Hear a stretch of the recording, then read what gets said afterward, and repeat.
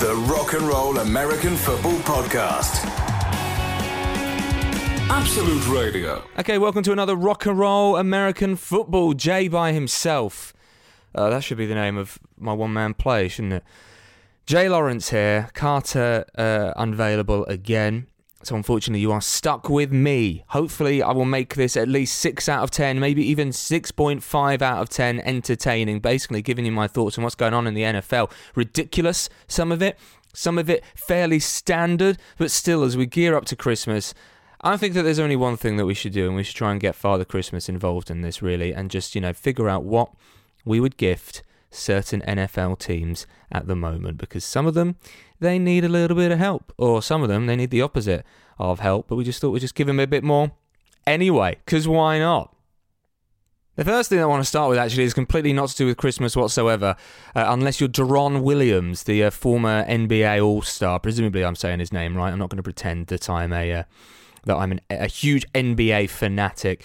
So he made his boxing debut on Saturday, and who did he defeat? Frank Gore, as in NFL great Frank Gore. This was actually on the undercard to, is it Jake Paul off of Being an Idiot on the internet? Anyway, so Deron Williams wins that, a unanimous decision in this exhibition bout, right, against Frank Gore. And then what's he do? He retires immediately, which is basically, I don't know really what that's saying, because I doubt it's saying, well, I've beaten Frank Gore, so, I have nothing else to prove. I doubt that. But Frank Gore, however, wants a rematch. Frank Gore wanted to show off, what he can do in a ring. And I'm not going to lie to you, Frank. You probably had some more left in the tank when it came to the NFL. You've been playing for long enough. You could have just carried on. How old are you now, Frank Gore? 38 years old, and he was still doing it as a running back last season, and he decides to, go boxing instead. I always think that happens a lot, doesn't it? Happens too much, is when some sort of sports great, after a certain number of years, being amazing in their sport, it's just like, yeah, I'm going to turn to boxing now. And it's like, well, no. Who said that you'd be good at boxing? Nobody said that. Nobody said that you'd be a good boxer, Frank Gore. Or do you remember when... this is a non-NFL player now, Freddie Flintoff, Andrew Flintoff, now known for being off a Top Gear and that, but once an amazing cricket player, and then he went boxing. Why'd you do that, Andrew, or Mr. Freddie, or whatever? Why? There's no point. You just make yourself look like a fool. Anyway, Frank Gore, thank you for being part of, at the very least, the podcast this week, but in reality, a lot of people's confusion, I think, over the last few days. And the fact that this other guy retires, I think it just shows you up a little bit, Mr. Gore. Anyway, I think Frank Gore's son is, if he hasn't been gone into the NFL yet, then he will be going into the NFL very soon. There we go. So he's 19 years old, Frank Gore Jr., plays for the Southern Miss Golden Eagles. So... if he was going to be part of the NFL, which, I guess he's hoping to be in the next year or two, if his dad just clinged on, they could be playing running back for, I don't know, the Lions or whoever in a year or two's time. But okay, maybe. Obviously not. Frank Gore wants to live out his wrestling fantasy. That'll be next. It won't be boxing. He'll go into wrestling. WWE will be like, well, you can't box, but do you fancy going into WWE, Mr. Gore? Anyway, that is my one non-Christmas-related thing, I suppose, to talk about today on the Rock and Roll American Football Podcast. Instead, what we'll do is we'll talk about some little gifts that we figure we're going to give to different teams in the NFL. I just want to start with maybe a weird one. Maybe not so much a weird one. I think that the Seattle Seahawks need the gift of a complete new start, to be honest with you. Seattle Seahawks, for the first time in many years, are going to end up with a losing record after being beaten 20-10 by the LA Rams last night, Tuesday night. In what was a game that I just think made Russell Wilson, somebody who's looked superhuman for so many years, playing in Seattle, look, well, distinctly human, I think. I don't know if Russell Wilson particularly wants to be there next year. I don't know if Seattle Seahawks fans really want Pete Carroll, the head coach, to really be there in the next few years. Pete Carroll, who obviously got to 2 Super Bowls with the Seahawks, winning one of them. Russell Wilson having what should be considered a very successful career so far in Seattle. Does he want to be there? There were lots of rumours over the last 12 months. Well, no, actually, that he'd consider a trade to several teams. And what I do think every time I've been reading or listening to stuff about this is those teams seem to change every single time. It could be the Bears, but that seems unlikely now. It could be the Raiders. The Saints is always one that pops up. The Broncos is one.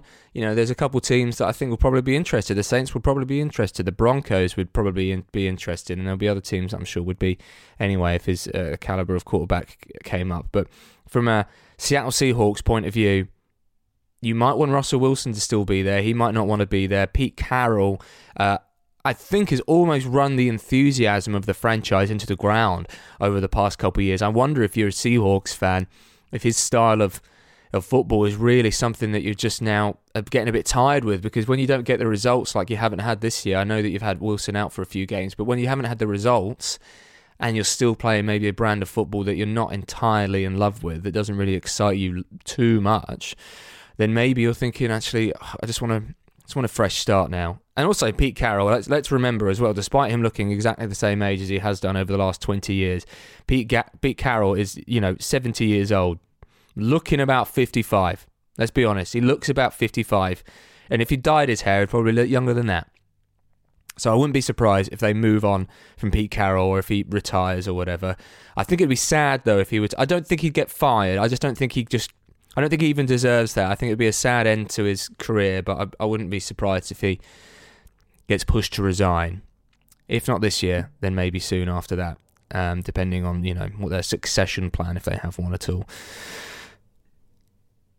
And let's just stay on the Saints actually for a second, because I support the New Orleans Saints. There is a strong possibility that they need the gift of having pretty much every single position as a wrapped up gift on Christmas Day on the offense, because they have, over the last few years, or over the last 15 years really, in New Orleans, been an incredible offensive team. It kind of slipped slightly over the last couple of years, you could argue, with Drew Brees just maybe showing his age a little bit, maybe his arm strength. But in reality, he was always able to find somebody, even if it was a dink and dunk pass. And the offense had big players. Last year, Michael Thomas, granted, was injured for a lot of it, but Michael Thomas being the number one wide receiver, Emmanuel Sanders was there, even Jared Cook being the tight end. So many players went in the offseason. Michael Thomas still injured. Alvin Kamara was injured for a few games this year. The thing that has happened is that they have no weapons. And they barely have a quarterback at the moment, let's be honest. Taysom Hill, the Swiss Army knife of a wide receiver, he has gone in there and he has been what you kind of expect Taysom Hill to be, which is a probable backup quarterback in the NFL and a pretty good Swiss Army knife and jack of all trades in other positions. The wide receiver unit at the moment is poor. The tight end unit is poor. Hey, I tell you what, let's just give the New Orleans Saints a wide receiver. Somebody that can actually get a little bit of space. Somebody that can actually catch the ball. Somebody that can maybe inject the offense with a little bit of juice after, doing a run after the catch. I think that there's a lot to say about the New Orleans Saints in the defense and the fact that they made Tom Brady throw away his Microsoft Surface tablet, which I'm not sure, by the way, just as an aside, if that's good publicity or bad publicity for Microsoft. Tom Brady getting so angry that he didn't even manage to score 1 point against the Saints and he threw away his tablet. But, is that good? Because, Microsoft Surface is getting lots of publicity now. It's been, on the news and all of that. Oh, he threw away his tablet. He literally broke it. He threw it on the floor. Well, yeah, but is that saying a lot about the tablet? Maybe he's annoyed. Maybe it was Anyway, I'm not sure. I've lost my point now. This is why it's bad without me having Carter to be with me. It just ends up that I just end up rambling and I'm not quite sure where I'm at. I think I was getting at that the Saints defense, extraordinary to stop the Bucks from scoring even 1 point. That's incredible. You know, I didn't watch the game. I woke up in the morning and I saw the score and I got extremely confused. 9-0. No touchdowns in the game. But the Saints offense, meanwhile, they didn't do its job. If they'd lost that game 10-9, we'd be speaking about how awful it was from the Saints, about how their offense just has nothing. So the fact that they've sort of gotten away with one in this game is really what should be spoken about more. They need some juice. They are in the running to be in the wild card round, potentially with the 7th, maybe even the 6th seed, depending how things go, or the 8th, 9th, and they won't even get in it. But if they do get there, I think it's going to be tough to even get through because there's just nothing on the offensive side of the ball. So this off-season, I think it's going to be a big one.